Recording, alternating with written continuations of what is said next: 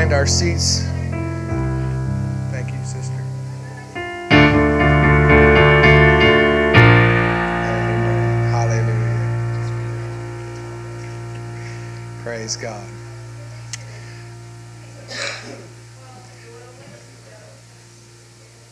It's all right. Sometimes you gotta let them go. People say hello, right? It's good when we can come together. Amen. Not just for fellowship, but for like-minded individuals, amen, to hear the word of God, to grow with each other and to grow each other, amen. Every person here has a place in the kingdom of God. We might not always know what that place is or what our role is in the kingdom, but I can assure everyone here that you have a place in the kingdom. That's right. If everyone could just say for a moment, I have a place. I have a place. I'd like to take just a few moments this evening to speak to you on the topic of kingdom come. If you were here Sunday morning and listening, or if you heard Sunday morning's message online, we're going to be in that same vein just a little bit. I had no idea that this was going to come together, but as God was putting this message on my heart and Pastor was teaching Sunday morning, I just said, okay, Lord, what do I need to change about my message? And he told me, don't change anything. It's just where I want you to be. That's right. I think, church, that one of the greatest revelations of the gospel surrounds the nature of the kingdom of God. You see, church, when we enter the New Testament, the very first words uttered by John the Baptist and Jesus are draped in kingdom language. We hear the phrase, repent, for the kingdom of heaven is at hand. We find this phrase in Matthew chapter 3 and verse 2, Matthew 4 and 17. You see, the kingdom was at the heart of what Christ was proclaiming. You see, the kingdom was and is to be an ordinary fixture on Christians' lips.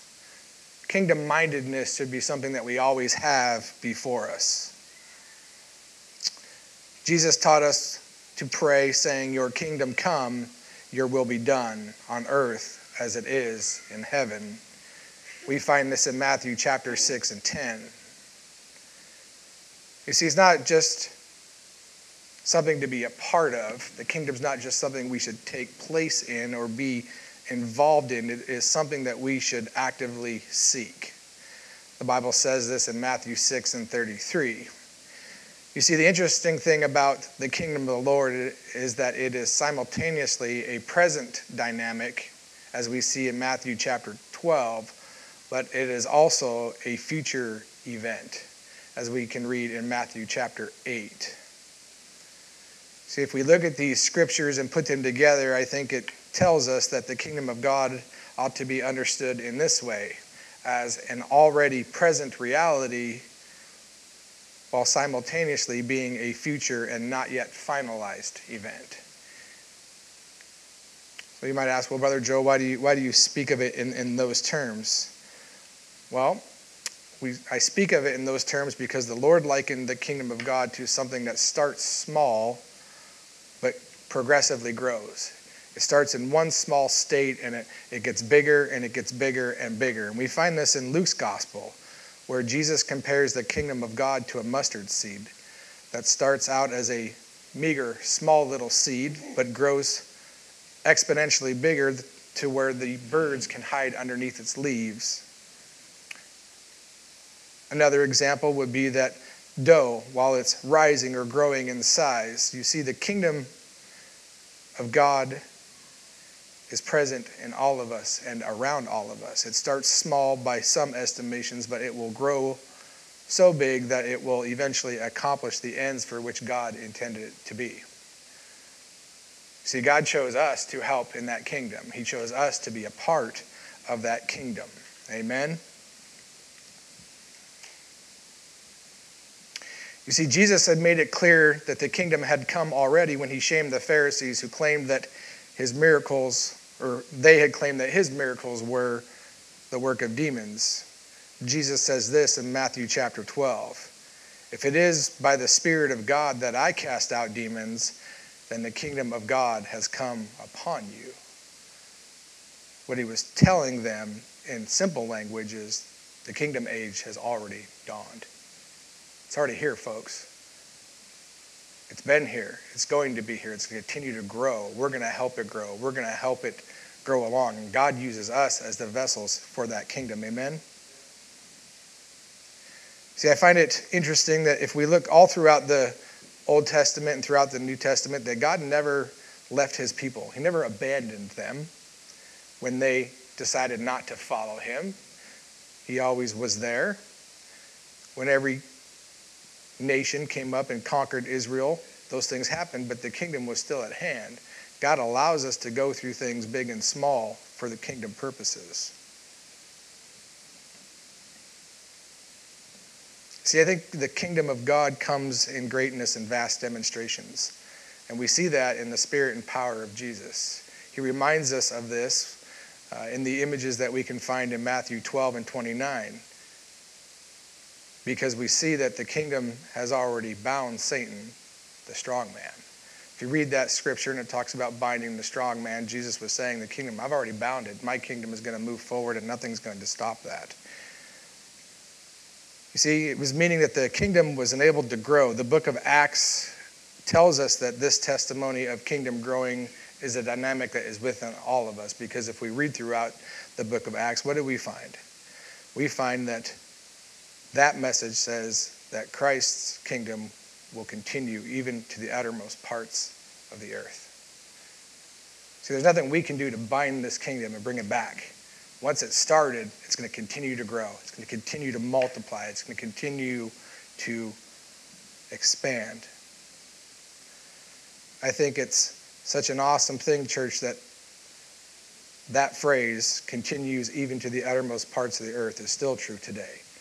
God is moving the kingdom within us and through us and all around us, even in today's world. You see, church, contrary to the major voices or the secular voices that we would hear today, Christ's kingdom is not going anywhere. It's not going to be conquered by modern secularism. It's not going to be conquered by some modern intellectual revolution. We're not going to think something different. We're not going to change it by saying, well, maybe if I think this way or think that way or go to a class on this or go to a class on that, that by my thought process, I'm going to change the kingdom. You see, in fact, church, every philosophy, every government, and every earthly power will eventually fade away. Period. No ifs, no ands, no buts. It's all going to happen. History has revealed this over and over again to us. Worldly empires who presume that they would last into eternity have fallen. But hear me when I say this, church. The Lord and his people will outlast them all. 2 Corinthians 15 and 24 says, Then cometh the end, when he shall have delivered up the kingdom to God, even the Father, when he shall put down all rule and all authority and power. You see, the kingdom of God will never falter. It will never waver. Instead, we are told that all nations will come to Christ. We find this in Isaiah chapter 2, Matthew 28, and Acts chapter 1.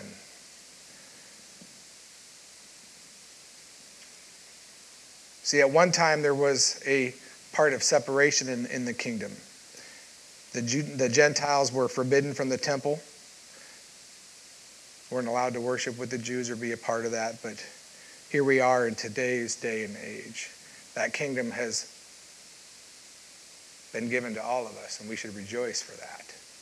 See, we all have a beautiful, beautiful part to play in this kingdom. You see, that separation has been undone forever in Christ, who draws not only us, but the Jews to him and through him. And we live in that blessing today, church. Amen. As Paul testified, but now in Christ Jesus, you were afar off, but having been brought near by the blood of Christ, for he himself is our peace, who has made us both one and has broken down in his flesh the dividing wall of hostility. Ephesians 2:13 and 14. You see, we're already here in the midst of the kingdom that has come. We are on the cusp of moving from one age in this kingdom to another very shortly, I assure you. Church, we ought to rejoice with great thankfulness for what we have in the kingdom, for where we are in the kingdom. You see, church, we ought to rejoice that we can come together, pray together, have fellowship together as like-minded, kingdom-minded believers. That is something that we should never let ourselves take for granted. The ability to come together in one singular purpose for the kingdom of God. Amen? I think sometimes, church, that we can get lost in that thought, and we can get lost in being preoccupied when we come to God with things. So thankfulness is an important thing. We should be thankful that we are a part of the kingdom. You see, things like food, health, finances, other people, these are all things that come as easily as they go.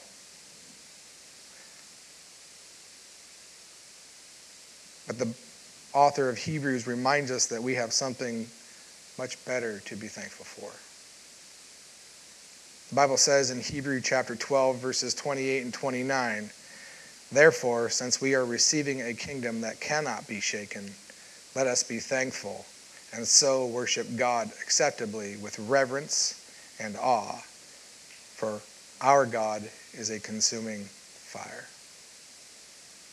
You see, the writer of Hebrews points us to something eternal that will last forever, a kingdom that cannot and will not be shaken. This is what we have to be thankful for, church. We have to be thankful that we are a part of and we are receiving the kingdom of heaven. Amen? The Bible says in Daniel chapter 7 and verse 18, "But the saints of the Most High will receive the kingdom and will possess it forever. Yes, forever and ever." We also read in Matthew 25 and verse 34, "Then the king shall say to those on his right, 'Come, ye who are blessed by my Father, take your inheritance, the kingdom prepared for you since the creation of the world.'" Don't take for granted your place in the kingdom. No matter how big, no matter how small, no matter where you start.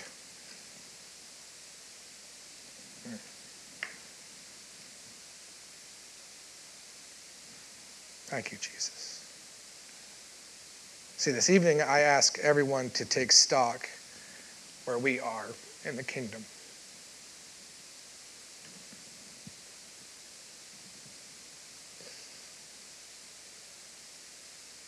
Have we forgotten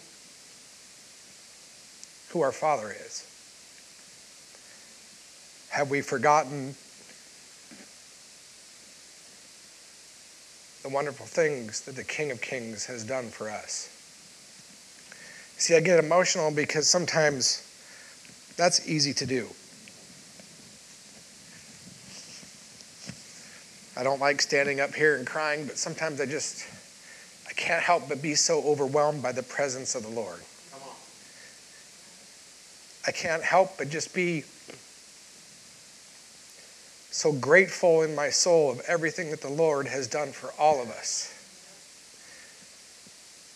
See, there was a time when each one of us had no place in this kingdom. There was a time where even though we were stamped and God already knew that we had that stamp and we had a place in the inheritance of the kingdom, we didn't know it because we were caught up.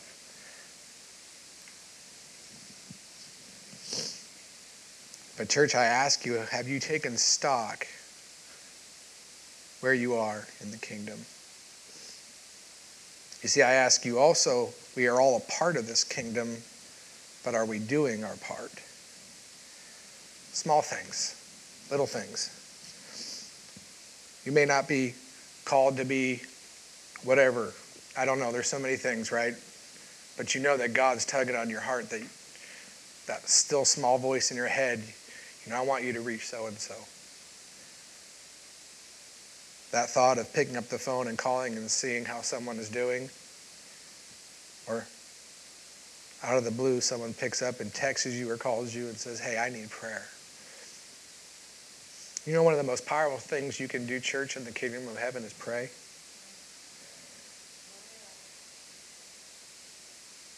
So you can slip that bond between this physical world and the heavenly realm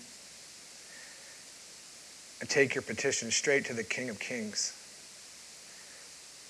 Please don't ever forget how powerful that is. How amazing it is to have that ability. See, it's fairly simple, church. We cannot go over the walls of the kingdom. We cannot go under the walls of the kingdom. We can only enter this kingdom and remain in it by one way.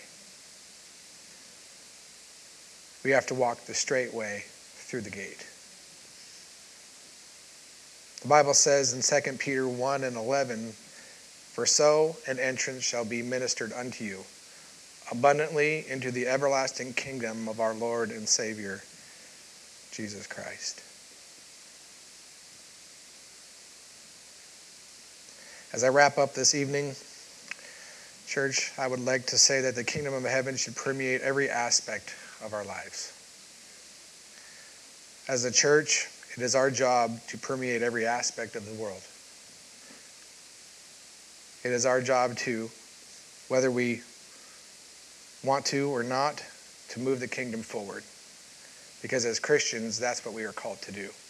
You see, we are the vessel, or a vessel, that God has chosen to move his kingdom forward.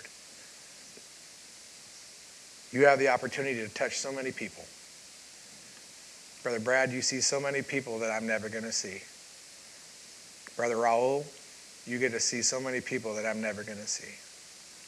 Sister Tamara, you get to talk to so many people that I never get to talk to. It's our job to move the kingdom forward. Amen?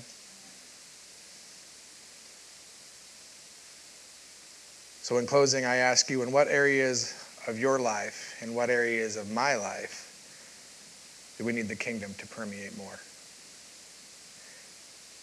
In what ways are we challenged or being challenged to spread the kingdom of heaven?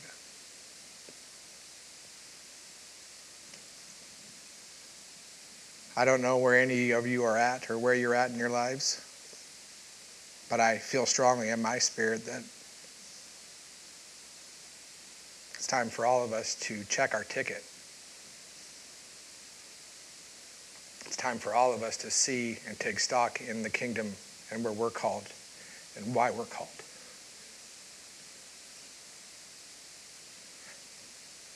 One of the most beautiful things about the kingdom of heaven is seeing someone new being born into it. Seeing a babe in Christ come to the Lord, be baptized and filled with his Spirit. Seeing an alcoholic come in those doors and have God deliver them. Having a drug addict come in those doors and be delivered. Having a couple whose marriage is strained because they don't know what true love is. Having a family and struggling in that family dynamic, but having God work and need and put things out and say, I have a place for you in my kingdom and you mean something to me.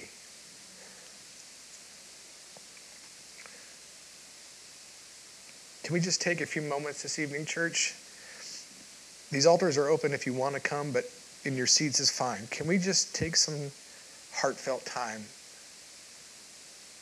and redefine our place in the kingdom? If you've lost it or you've moved your way, that we would find it. Or if you've been struggling in your walk, that you take some time and say, thank you, Jesus, I need your help. Let us remember that we are a part of the kingdom that is greater than the sum of all our parts. Please come and pray.